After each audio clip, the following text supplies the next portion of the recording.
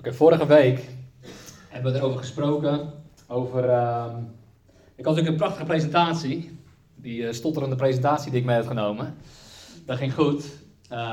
Die woensdag voor bij Frontrunners had gedaan. Op deze manier bevrijding. Voornamelijk hebben we natuurlijk ingehaald op dat bevrijding onze erfenis is. Ons erfdeel is. Dus het hoort ons toe. Het is van ons. En ook aangegeven dus tot het moment. Ik geloof gewoon heel erg dat als we daar een openbaring van pakken, dat we ook de vrijheid pakken. En dat is hetzelfde voor met genezing. Zijn stream hebben ons genezing gebracht. En ik geloof van als we daar bevrijding of openbaring van pakken, dan pakken we automatisch het wonder. En we spraken over the anointing breaks the yoke. En er staat er in een andere vertaling, the anointing breaks the yoke because of fatness. Dus we hebben gezegd, we moeten geestelijke dikketjes worden in Nederland. Amen? Beetje geestelijk vol, geestelijk gezet. Om weer toe te nemen in kracht. Want op de duur als we gaan groeien in fatness, als we gaan groeien in waar Martijn het over spreekt, over die stille tijd met God. Als we daar gaan zitten en we transformeren naar het evenbeeld van Christus, dan worden we geestelijk gezien dik. We worden geestelijk gezien vet. En we nemen toe in geestelijke omvang. En als we dat gaan doen, dan breken die jukken van ons af. Want we komen tot volwassenheid. We zijn niet meer een baby. We hebben niet meer de melk nodig, maar we hebben het vaste voedsel ook nodig. En als dat gaat gebeuren, dan gaan we transformeren, want we gaan de waarheid begrijpen. En als we de waarheid gaan begrijpen, dan worden we vrijgezet. Want je zal de waarheid kennen en de waarheid zal je vrijmaken. En dat is zo belangrijk om te beseffen. Dus als we de waarheid gaan kennen, dan zit daar bevrijding aan vast. En we zijn soms zo op zoek naar bevrijding. En dat we zeggen van oké, ik heb een sessie nodig bij House of Miracles, anders kom ik er nooit meer vanaf. Dat kan goed zijn. Weet je, daar staat in het woord dat we demonen zullen uitdrijven. Maar ik geloof ergens, ik zat er vanmorgen nog over na te denken, dat ik nog van die hele tekenen en wonderen van bevrijding en van genezing, die zijn helemaal niet voor het lichaam van Christus initieel. Het is helemaal niet voor ons bedoeld. Het is echt bedoeld, natuurlijk wij mogen ervan genieten, wij mogen ervan eten, om het maar zo te zeggen. Maar het is voor ongelovigen. Het is voor de wereld. Want zodat de wereld de glorie van God gaat erkennen. Zodat zij gaan beseffen van oké, ik aanbid hier, net als Paul zegt, ik aanbid hier 5001 goden. Maar ze werken allemaal niet, ze doen het niet. Ik ben in India geweest voor een reis. Die zetten gewoon op de duur zetten ze die goden weer bij het grovel en dan zijn ze uitgewerkt. Dat is echt. Die zetten ze gewoon bij het grovel, ja die doen het niet meer, krijgt niks meer. Dat is echt hilarisch. Zie je gewoon een hele berg goden bij het grovel staan. Deze doet niet, die doet niet. Heel bijzonder. Dus ja, als God heb je ook niet zoveel te zeggen. Nou, je kan in één keer de grootste schoot opstaan. Dat is ook wel mooi. Maar onze God werkt wel. Amen. En die is levend. En dat is dus, en ik geloof gewoon dat deze dingen zoals bevrijding en genezing, wij moeten gewoon, eigenlijk is dat is ons erfdeel. Dat is onze erfenis. En als wij gaan beseffen van ja, dat hoort er gewoon bij, dat is van ons, dan geloof ik ook gewoon dat het gaat doorbreken in onze levens. We hebben zoveel getuigenissen van mensen waarvan ik gewoon 100% zeker weet dat ze last hadden van demonen. Maar in één keer breekt het dan door en hebben ze het niet meer. Borderline wat gewoon in één keer weg is. MS wat gewoon in één keer weg is. Depressie wat gewoon in één keer... Ja, ik heb het ineens niet meer. Ik heb het niet meer. Er is fatness in je lijf gekomen. Er is doorbraak in je leven gekomen door openbaring. En dat is wat er is gebeurd. In één keer valt gewoon die erfenis in jouw schoot, omdat jij hem in geloof kan pakken. In één keer is die transactie daar. Maar uiteindelijk zijn deze wonderen en tekenen niet voor het lichaam van Christus bedoeld. Dus ergens, weet je, ja, als we gaan kijken, we gooien genezingscampagnes en genezingsdiensten. En we zenden mailtjes naar christenen. We zenden nieuwsbrieven van, joh, kom even langs. En ergens is het goed, want christenen gaan zien dat er kracht is bij God. En dat de wonderen en tekenen nog steeds voor vandaag de dag zijn. Dus zij kunnen daar ook weer in wandelen. Dus het is een soort van mini-discipelschapsmodel. Maar ergens moet deze kracht gewoon buiten de muren gebracht worden. En dat is waar het hoort te zijn. Want als je ziet in Handelingen, daar zie je de religieuzen die zeggen van, ja, die gast, die kreupelen, die lag daar 40 jaar op zijn mat en die is genezen. We kunnen het niet ontkennen, maar we kunnen wel tegen hun zeggen dat we hun mond moeten houden over Jezus Christus, dat zijn naam niet meer gesproken mag worden. Dus hou alsjeblieft je mond over Jezus, ik wil die naam niet meer horen. Gebeurde natuurlijk niet, dus gingen we vrolijk verder. Maar uiteindelijk zie je dus dat de kracht van God was bedoeld om mensen tot geloof te komen. Want ook alle ongelovigen daar, die dachten van ja, wie kan dit nog ontkennen? Wie kan nog ontkennen dat God niet werkt? Wie kan nog ontkennen dat God niet leeft? En dat is waar de kracht voor bedoeld is, amen. Dus ik wil gewoon vandaag eigenlijk iets verder ingaan op dat Dat vrijheid onze erfenis is. Want ik geloof gewoon dat het een grote sleutel is voor christenen vandaag de dag. Dat wij gewoon gaan beseffen wat we al reden hebben gehad. En ik weet dat er is veel onderwijs over. En de Womack is er ook een ster in. Wat we al hebben gekregen. Hè? En het is zo belangrijk om te weten wat we al hebben gekregen. Want het staat er vol van, we zijn een zoon. We zijn geen slaaf meer. En omdat we een zoon zijn, hebben we een erfenis. En die erfenis moeten we wel een keer gaan uitpakken met z'n allen. Jij kan er heel lang naar gaan staren. Dat kan ook. Nou, dat is wel een mooie erfenis hoor. Doe er niks mee. Prachtig ding. We moeten er wel wat mee doen. Anders komt er geen kracht bij. Oké? Dus we gaan vandaag iets verder ontvouwen. De erfenis die wij gehad hebben van onze Heer.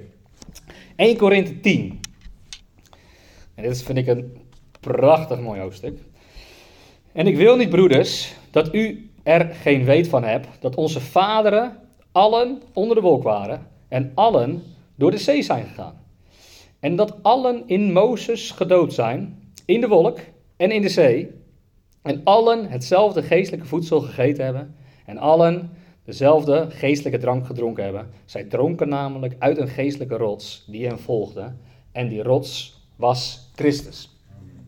Mooi stuk, heerlijk stuk. Kan je best een beetje op kou op deze tekst. Dat je denkt van, wat gebeurt er allemaal? In Mozes gedoopt, in een wolk gedoopt. Waar hebben we het allemaal over? En dit is een mooie tekst. En er staat hier constant allen. Allen onder de wolk. Allen door de zee. En ik geloof gewoon, het is een voorbeeld. Die voorbeelden die hier gesteld zijn, de voorbeelden waar hier over gepraat wordt, die zijn voor ons allen. Alles wat hier verteld wordt, dat is ons tot voorbeeld gesteld. En dat staat in vers 6. En deze dingen zijn gebeurd als voorbeelden voor ons. Nou, als je gaat kijken naar waar het hier over gaat, dan zie je dat het gaat over de Exodus. De uittocht uit Egypte. En er wordt hier gesproken over een dingetje wat hier nog niet wordt aangehaald, wat ik er eigenlijk nog aan toe wil voegen. Ik voeg niks aan de Bijbel toe, begrijp je niet verkeerd, want dat mag niet, er staat dit woord. Maar ik wil er nog een stukje voorzetten.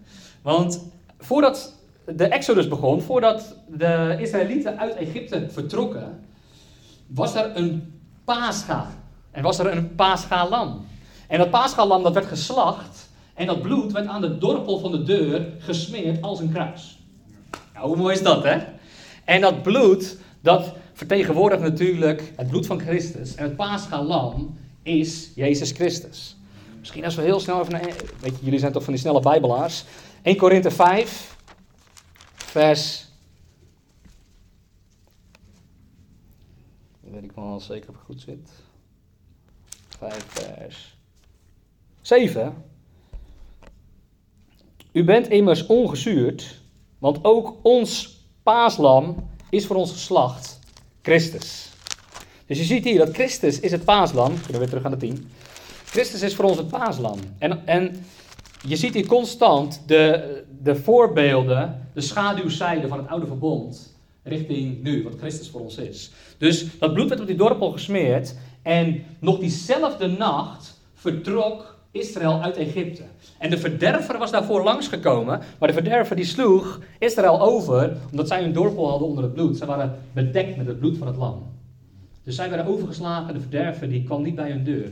Maar er was een flinke rouwklacht in Egypte, want alle eerstgeborenen werden gedood. En dat betekende, dat bloed aan de dorpel betekende uiteindelijk de start van de Exodus van de Israëlieten. Dus de eerste stap is het bloed. Het bloed is de eerste stap voor ons allemaal. We moeten het bloed van Christus in ons leven hebben. We moeten het bloed hebben, het bloed van het lam. We moeten bedekt zijn door het bloed van het lam. En het bloed spreekt een krachtig verbond. Een krachtig verbond. Een verbond van de start van de uittocht. En daar begint het. En eigenlijk oneerbiedig gezegd is het bloed als het ware je ticket voor de hemel. Klinkt een beetje oneerbiedig, maar zo is het wel. Op het moment dat je Jezus Christus aanneemt, dan gebeurt er iets in jouw geest, namelijk je wordt vernieuwd. En op dat moment is het oude voorbij gaan, het nieuwe is gekomen. En dan ben jij een nieuwe schepping, een nieuwe creatie. En ben je klaar om voor hem te gaan staan. Amen. En dan begint de uittocht. En op diezelfde nacht begint de uittocht uit Egypte. En wat er dan gebeurt is dat Israël, die gaat uit Egypte. Maar voordat ze uit Egypte gaan, beroven ze die gasten nog even. Wie kent dat verhaal? Ja? Dat is goed, hè? Het is leuk om de tegenstander te beroven. God die maakte als het ware de harten zwak van de Egyptenaars. En die zorgde ervoor dat de Israëlieten gewoon aan konden komen lopen. Die zeggen van, joh, heb je nog wat goud? Heb je nog wat zilver? Heb je nog wat Adidas kleding? Ga me in het bakje stoppen en dan neem ik het mee. En ja hoor, ze gaven het. Dat is goed, hè?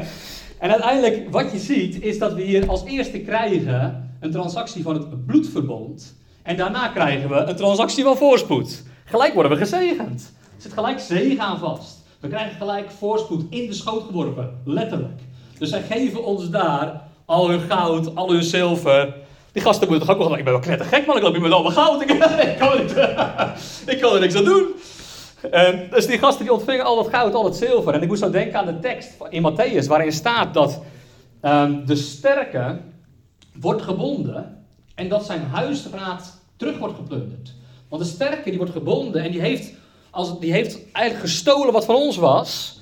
En Jezus Christus die bindt de sterke, namelijk Lucifer, namelijk Satan, namelijk Farao. En die bindt hem en die zorgt ervoor dat wij onze huisraad, alles wat ons toe behoort, dat wij dat weer terug mogen nemen. Amen. Dus zo gebeurt dat. Nou goed, we gaan dus bepakt en bezakt, vertrekken we vanuit Egypte. En vanuit Egypte gaan we op reis naar het beloofde land. En richting het beloofde land moeten we nog even een zee door. Ja toch? Dus we komen voor de zee. Maar daartussendoor gebeurt er nog iets significants. En dat is namelijk dat de wolk, de vuurkolom en de wolkkolom, waarin Yahweh zelf aanwezig is, waarin Jehovah zelf is, de Heere zelf was in de wolk. En die wolk verplaatst zich van voor naar het begeleiden van, naar het tussen Israël en Egypte, daartussenin te zitten. En het was licht voor Israël en het was duisternis voor Egypte. En de wolk vind ik een fascinerend iets.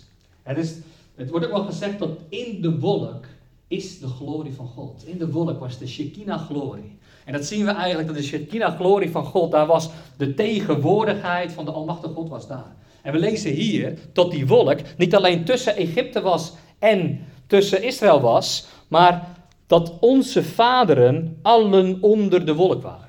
Ze waren allen onder de wolk. Dus er is een moment geweest ook dat de wolk als het ware rustte op de Israëlieten. Het was geen kleine groep, hè? We hebben het hier over 1 miljoen mensen. 1 miljoen mensen vanuit de uittocht, die vertrokken vanuit Egypte. En de wolk van de Heere rustte op de Israëlieten. De glorie van God rustte op deze Israëlieten. En wat is die wolk?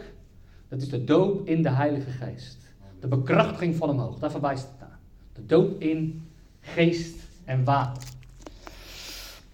Of niet de water, geest en leven, excuus. Dus het is de doop in de Heilige Geest. Het is als het ware dat er een waterval vanuit omhoog naar beneden wordt gestort en het overstroomt je hele wezen. Dat is wat de doop in de Heilige Geest is. Er staat in Joel, staat er in het Engels staat zo mooi, it's an outpouring of the Spirit. Een outpouring.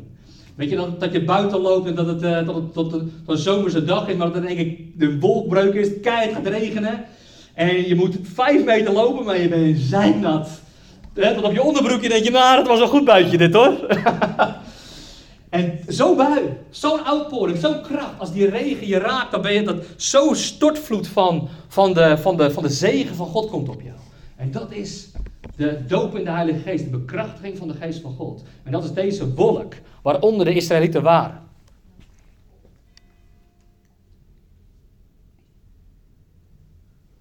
En dan hebben we de doortocht door de zee. Nou, die spreekt redelijk voor zich, toch? Het gaat over de doop. We hebben gisteren nog gedaan, dus dat was mooi, voor die doortocht door de zee. Dit is interessant. Laten we heel even gaan naar Hebreeën 11. Dus even verderop.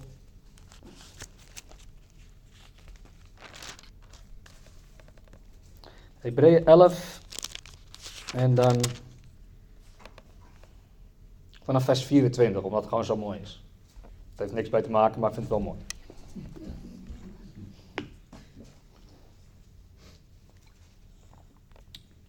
Hebreeën 11. Door het geloof, dus vanaf vers 24, sorry. Door het geloof heeft Mozes, toen hij groot geworden was, geweigerd een zoon van de dochter van Farao genoemd te worden. Hij koos er liever voor met het volk van God slecht behandeld te worden dan voor een ogenblik het genot van de zonde te hebben. En dit is dus een levenswijze, lieve mensen.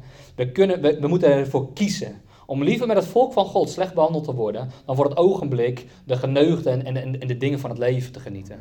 Want zo vaak worden we getrokken door ons vlees, vleeselijke begeerten, de dingen die zo trekken vanuit de wereld. Maar laten we ervoor kiezen, want hier staat, het is maar een ogenblik. Het leven is maar slechts een ogenblik. Het is een wenk, het is zo voorbij. En hij beschouwde de smaad van Christus, dat is ook wel mooi hè, let op. Hij beschouwde de smaad van Christus als een grotere rijkdom dan de schat in Egypte. Dus hier staat eigenlijk, hij had overladen kunnen worden met goud en zilver vanuit Egypte, met alle voorspoed denkelijk. Maar hij zegt, ik heb liever nog de smaad van Christus, want dat is een grotere schat. Want hij had het loon voor ogen. Hij had het loon voor ogen, namelijk het eeuwige leven. Door het geloof heeft hij Egypte verlaten, zonder bevreesd te zijn voor de toorn van de koning. Want hij bleef standvastig, als zag hij de onzichtbare. Alsof hij God zag. Door het geloof heeft hij het Pascha ingesteld en het besprenkeld met het bloed, opdat de verderven van de eerstgeborenen niet zou treffen. En dit vind ik interessant. Ik werd er eens bij bepaald. Door het geloof zijn zij door de Rode Zee gegaan, als over het droge. Toen de Egyptenaren dat ook probeerden te doen, zijn zij verdronken. We moeten wel geloof hebben om dingen te doen, anders gaat het niet goed.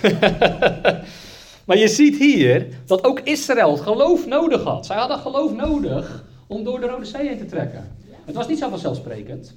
Allereerst strekte Mozes zijn staf uit over de Schelfzee en splijtte de zee open. En de zee werden als een soort van muren werden ze omhoog geheven.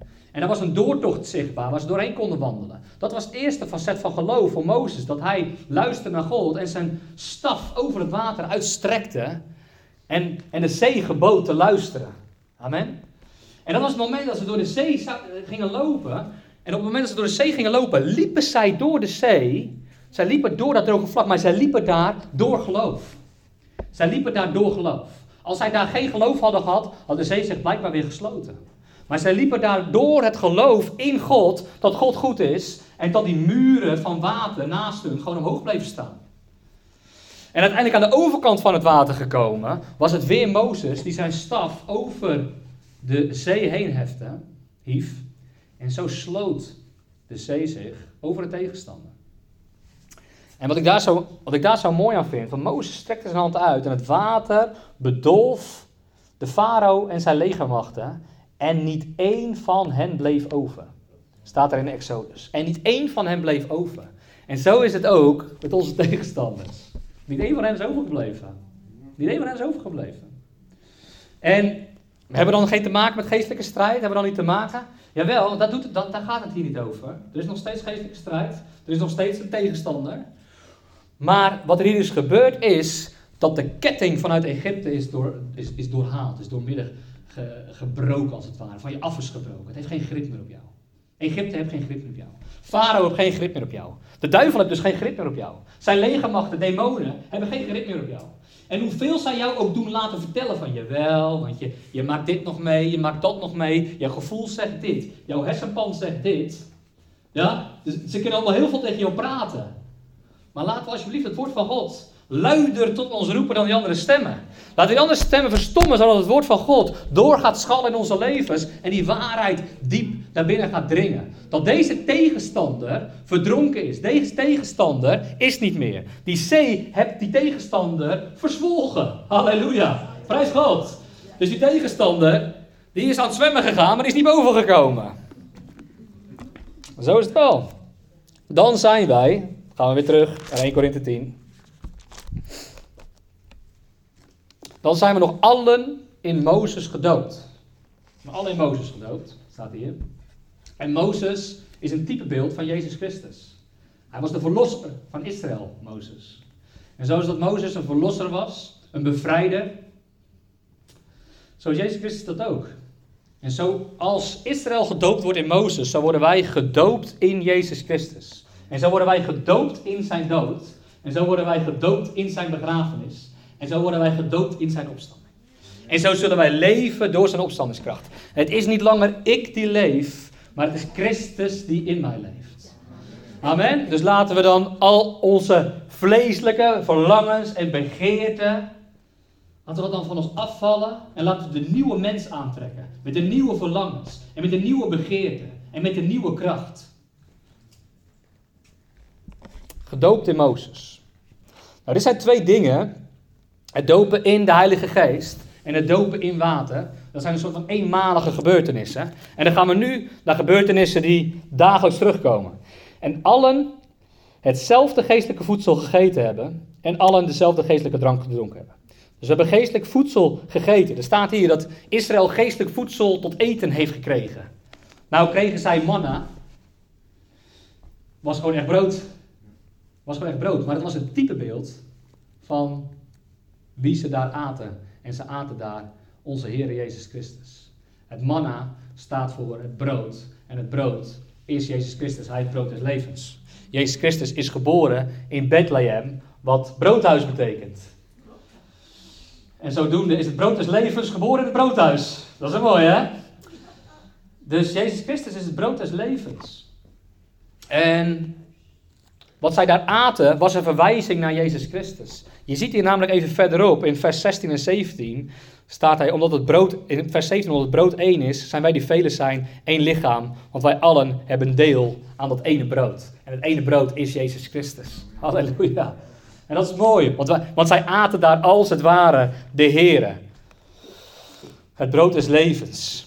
Wij zullen niet leven door brood alleen, maar door elk woord dat door de mond Gods uitgaat.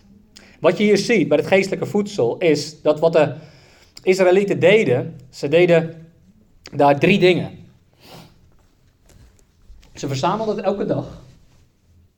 Ze verzamelden het individueel. En ze verzamelden het vroeg op de dag. Want daarna was het niet goed meer. Die houdt ervan vroeg op de dag. Lekker, hè?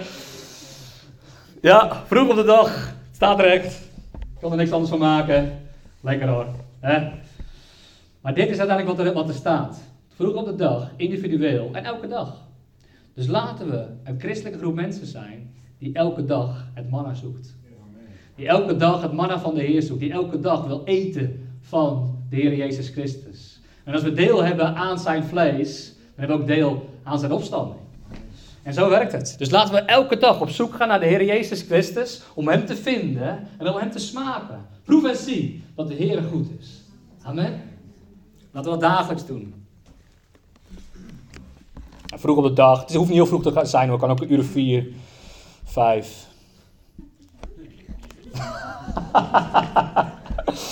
Geestelijke drank. En allen dezelfde geestelijke drank gedronken hebben. Zij dronken namelijk uit een geestelijke rots die hen volgde. En die rots was Christus. Dat is ook mooi, hè? Die rots was Christus. Dat is ook zo mooi. En wat we hier zien, is dat we drinken van Jezus. Er staat natuurlijk dat Jezus roept, wie dorst heeft, laat hem naar mij toe komen en laat hem drinken. En we moeten drinken van Jezus om te ontvangen de geest. Dus we drinken van de rots en vanuit de rots komt water. En het water is de Heilige Geest. Dus we drinken van de rots, Jezus Christus, om te ontvangen de geest van God. Hoe mooi is dat? Dat is toch een mooi beeld, hè? Dus laten we elke dag eten, het brood. En laten we elke dag drinken van Jezus en ontvangen de geest. En laten we ervoor zorgen dat we een christenen zijn die elke dag, die voortdurend vervuld zijn met de geest van God. Zodat overal waar wij komen, komt de geest van God. Komt Jezus Christus in zijn opstandingskracht. Die stromen van levend water zullen uit je binnenste stromen. Ik blijf dat gewoon een van de meest fascinerende teksten vinden van het Nieuwe Testament. Stromen van streams of living water will flow out of your belly. Als wij komen, dan komt gewoon die rivier van God. Het is niet een stroompje, het is niet een beekje, het is niet een half zacht dingetje. Het is een stroom, man. Er zit kracht achter. Er zit leven in. En er staat in Ezekiel dat alles wat die stroom raakt, komt tot leven. Dus als wij ergens komen, dan brengen wij dat leven. Als die stroom, als die dingen gaat raken, dan komt alles tot leven. Dan komt er voorspoed, dan komt er leven, dan komt er groen. Dan komt er kracht. En die kracht die rust op ons. Maar wij moeten zijn, en dat vind ik zo mooi aan het getuigenis van onze half Brazilianen net, is dat we Jezus Christus op 1 moeten zetten. En als we dat doen, dan gaat die stroom vanzelf stromen. Dat is het hele lekkere. En dat is ook het ideale. Wij worden gewoon een kanaal. En onze grootste kunst is om onszelf uit de weg te ruimen.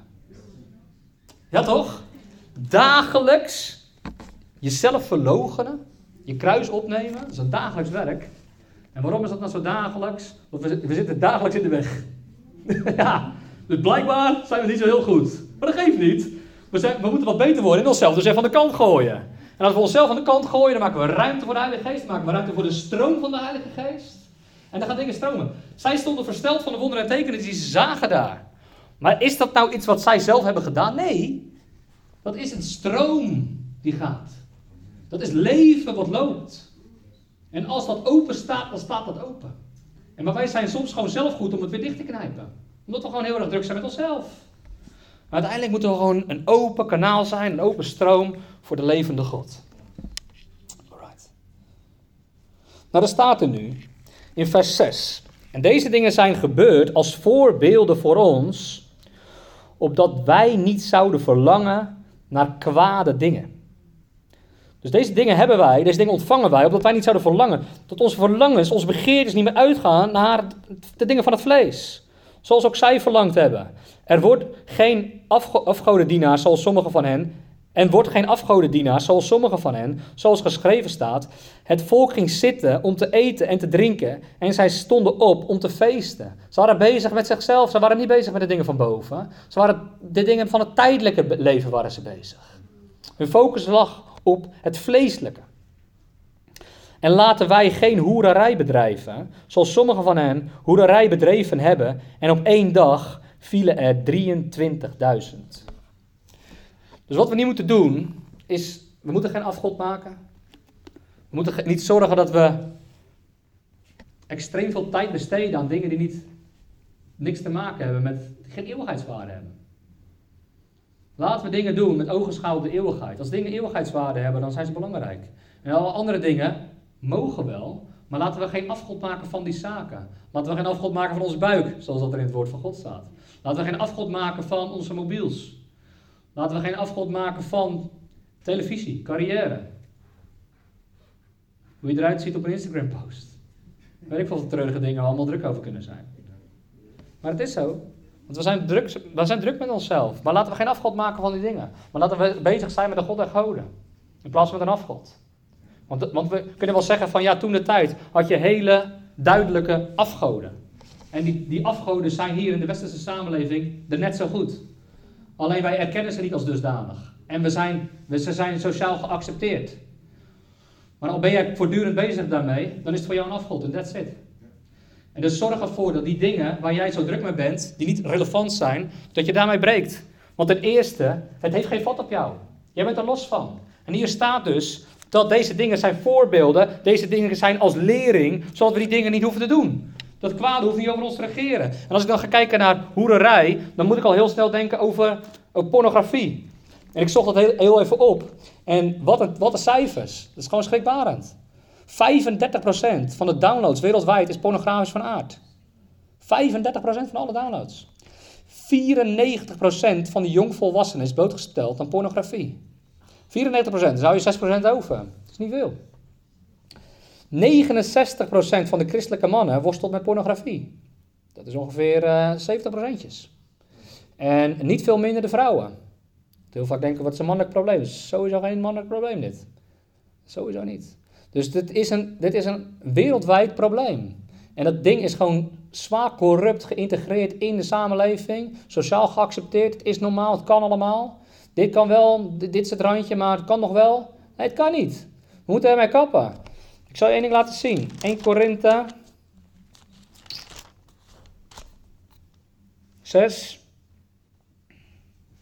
vers 15. Dit zijn de woorden van Paulus. En zowel de Heilige Geest. Weet u niet dat uw lichamen leden zijn van Christus? Zal ik dan de leden van Christus nemen en die maken tot leden van een hoer?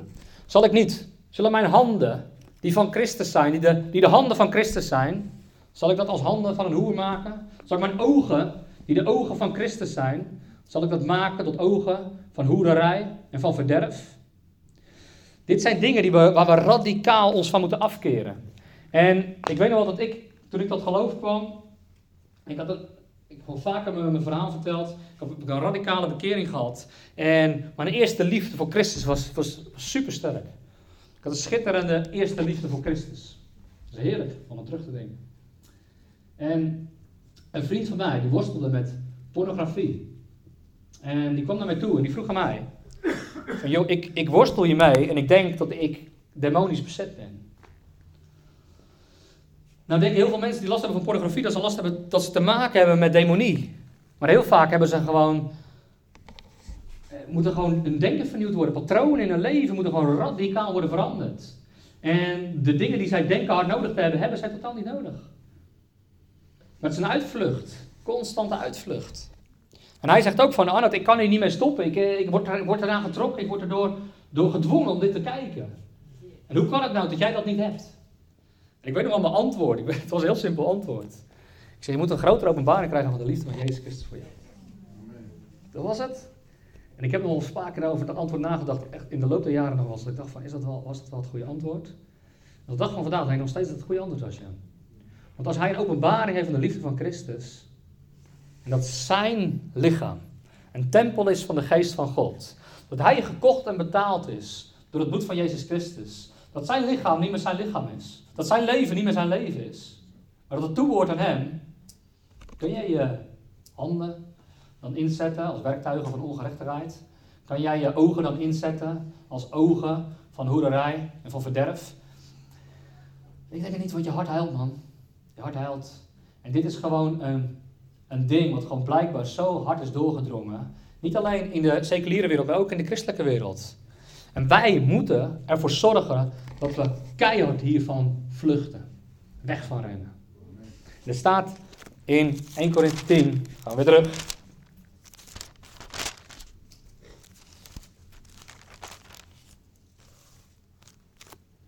Er staat bijvoorbeeld in vers 14, daarom mijn geliefde, vlucht weg van die afgodendienst. En vlucht weg van die begeerte, van dat leven. Kijk, je bent er vrij van. Ik zou zeggen, vernieuw je denken en ga rein leven, ga heilig leven. Is dat makkelijker gezegd dan gedaan? Misschien wel. En weet je wat ik vaak zie met dit soort dingen? Is dat mensen er geen offers voor willen brengen. We hebben zo vaak mensen gehad met bevrijdingssessies die zeggen van, pornografie is een worsteling voor mij. Mooi. Gooi je mobiel aan de kant en neem een Nokia 3310. Ja, nee, dat kan niet, want nee, dat kan niet. Oh nee, kan dat niet? Volgens mij kan het prima. Nee, dat wordt allemaal heel erg lastig ineens. Wat zijn de offers die we willen brengen als wij dan zeggen, Jezus zegt zelf van, je kan beter die ogen uithakken. Je kan er beter weggooien. Want we leven hier blijkbaar voor een ogenblik. Dus wat is het je waard? Wat is het je waard? Je wordt zo verschrikkelijk naar beneden getrokken. En daarnaast, het is zo'n duistere wereld erachter. En we moeten gaan beseffen dat de demonen achter dit hele spel zitten. Die zitten erachter. En niemand die in die business zit is blij. Niemand is happy. Niemand is tevreden. En daarnaast heb je nog heel veel trafficking erachter. Kindermisbruik, kinderpornografie, weet ik wat je er allemaal bij kon kijken. Het is één grote duistere markt. En we willen er niks mee van doen hebben. Ten eerste niet, omdat we Christus toebehoren. En zijn liefde hoort te regeren in onze harten. Ten tweede, we zijn al redelijk vrijgemaakt. Je hoeft niet langer onder dat juk te wandelen van pornografie. Dus laat het van je afbreken, vandaag de dag nog. Of andere dingen, zoals afgoderij. Laat het van je afbreken. Dan laat je niet langer een juk opleggen waarvan jij denkt dat je mee rond moet lopen. Omdat het juk, denk jij, sterker is dan wat er in jou regeert. En dat is een leugen. Alles wat jij in je hebt is sterker. De zalving van de Heilige Geest verbreekt dat juk. Maar we moeten wel gaan zitten in de zalving van God.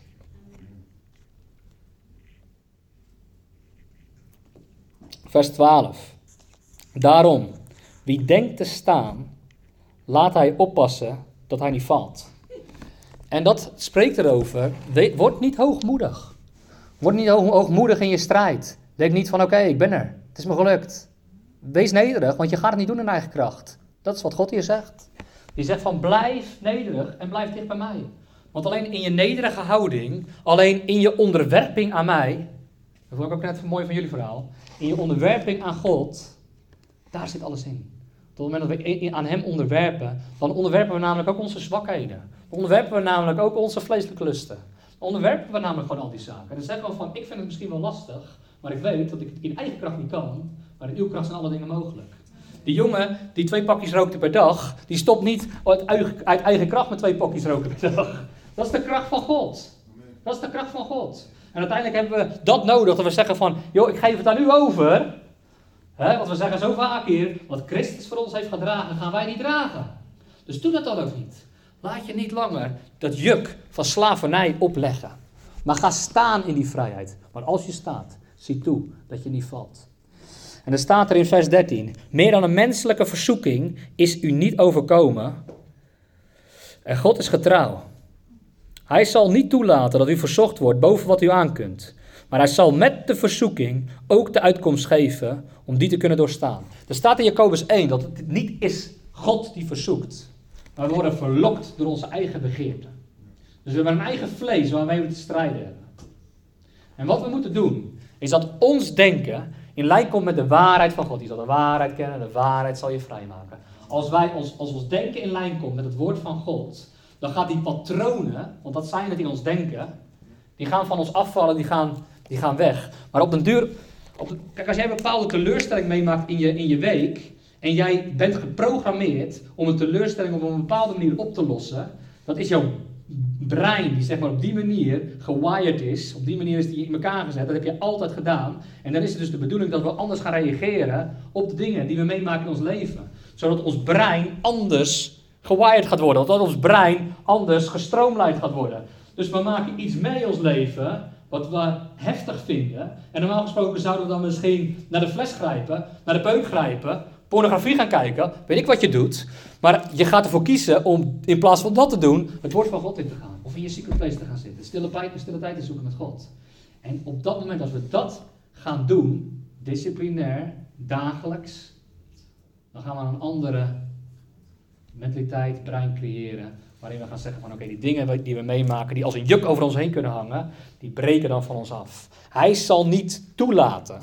Hoe mooi is dat? God is getrouw en hij zal niet toelaten dat u verzocht wordt boven wat u aankomt. Dus je wordt nooit en te nimmer verzocht boven wat jij niet kan dragen. En heel vaak zeggen we van ja, het is me te zwaar, het is me te heftig, ik kan het niet, het lukt me niet. Dat is een leugen.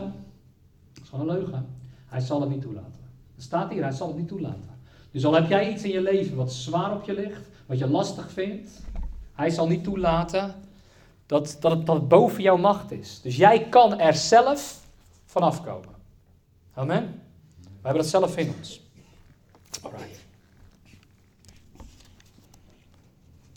Alright, en als laatste, vers 16 en 17. Ik heb ook een klein stukje gelezen. Maar ik hoop gewoon dat dit ook weer terug geïntegreerd wordt in de christelijke samenleving. De drinkbeker der dankzegging, die wij met dankzegging zegenen, is die niet de gemeenschap met het bloed van Christus. De gemeenschap met het bloed van Christus hebben we allemaal nodig om gemeenschap te hebben met het bloed van Christus. En dat doen we door de drinkbeker der dankzegging, om die erbij te pakken. Het brood dat wij breken, is dat niet het gemeenschap met het lichaam van Christus. We hebben het zo nodig om gemeenschap te hebben met het lichaam van Christus. Omdat het brood één is, zijn wij die velen zijn één lichaam, want wij allen hebben deel aan het ene brood. En dit is een sleutel voor de kerk in Nederland. Omdat de kerk in Nederland lijdt aan verdeeldheid. We hebben 9464, dat is niet waar, maar we hebben heel veel stromingen. Mega veel stromingen.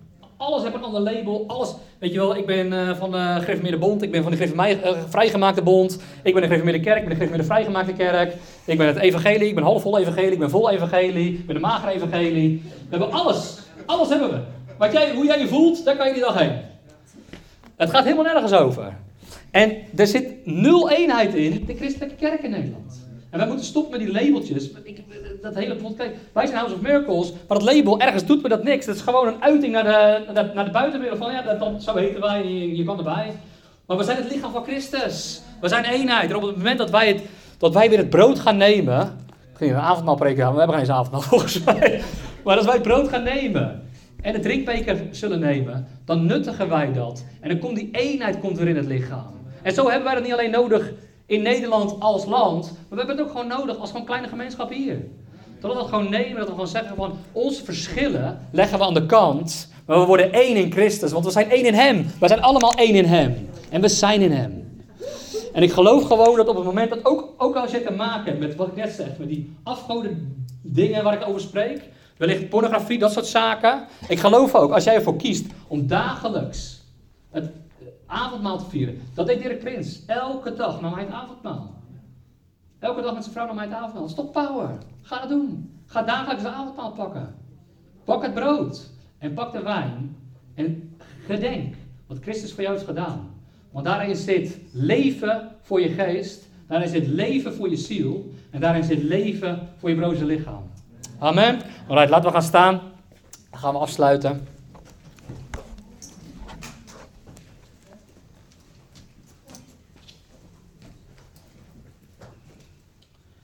Dank u Jezus. Dank u Heilige Geest. Dank u Geest van God.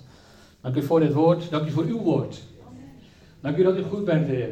Ik bid gewoon dat dit woord, Heer Vader, wat vandaag is gesproken, dat u dat sluit in de harten, Vader, want het vrucht zal dragen. Veelvoudig vrucht, Heer. En ik bid ook gewoon dat we dit in actie zullen brengen, Vader. Uw woorden. Zodat we weer, ik bid gewoon dat we dagelijks onder de wolk zullen zijn. En ik bid dat we dagelijks zullen eten van het hemelse manna. En ik bid dat we dagelijks zullen drinken van de rots Jezus Christus. En dank u Jezus dat we dat gewoon mogen doen. Dat u leeft en dat we gemeenschap met u mogen hebben. En ik bid gewoon dat we een volk zullen zijn wat gemeenschap heeft met zijn levende God. Wat weer de wijn zal nemen en het brood zal nemen. En zal gedenken het offer van Christus. Want alles is ontsloten in wat u daar heeft gedaan, Heer. En dat we weer gaan beseffen, Heer, wat u al reden heeft geschonken. Ik bid voor een openbaring. Voor onze erfenis in Christus. Dat u ons uit Egypteland heeft geleid. Door de Schelfzee. Onze vijanden verzwolgen. En ons heeft gezet in het beloofde land. Waarin alle beloften daar zijn ja en amen. En die beloften zijn voor jou en die zijn voor mij. En we mogen daarop staan en we mogen ze ontvangst nemen. Want onze God is een levende God. Amen. Amen. Halleluja. Amen. Ik wil je gewoon zo zegenen met de zegen van de Heer. Ook als jullie weggaan deze week in, dan bid ik gewoon de zegen en de voortdurende nabijheid van de Heilige Geest je toe. Dat je voortdurend zijn stem, zijn invloed en zijn nabijheid zal ervaren. En ik bid dat je die gemeenschap zal hebben met Jezus Christus. En ik bid je toe, de liefde van God de Vader. En dat die liefde, die agape liefde, in jullie harten is uitgestort om uit te delen, om vanuit te leven, om vanuit te ontvangen. In Jezus' naam. Amen. Amen.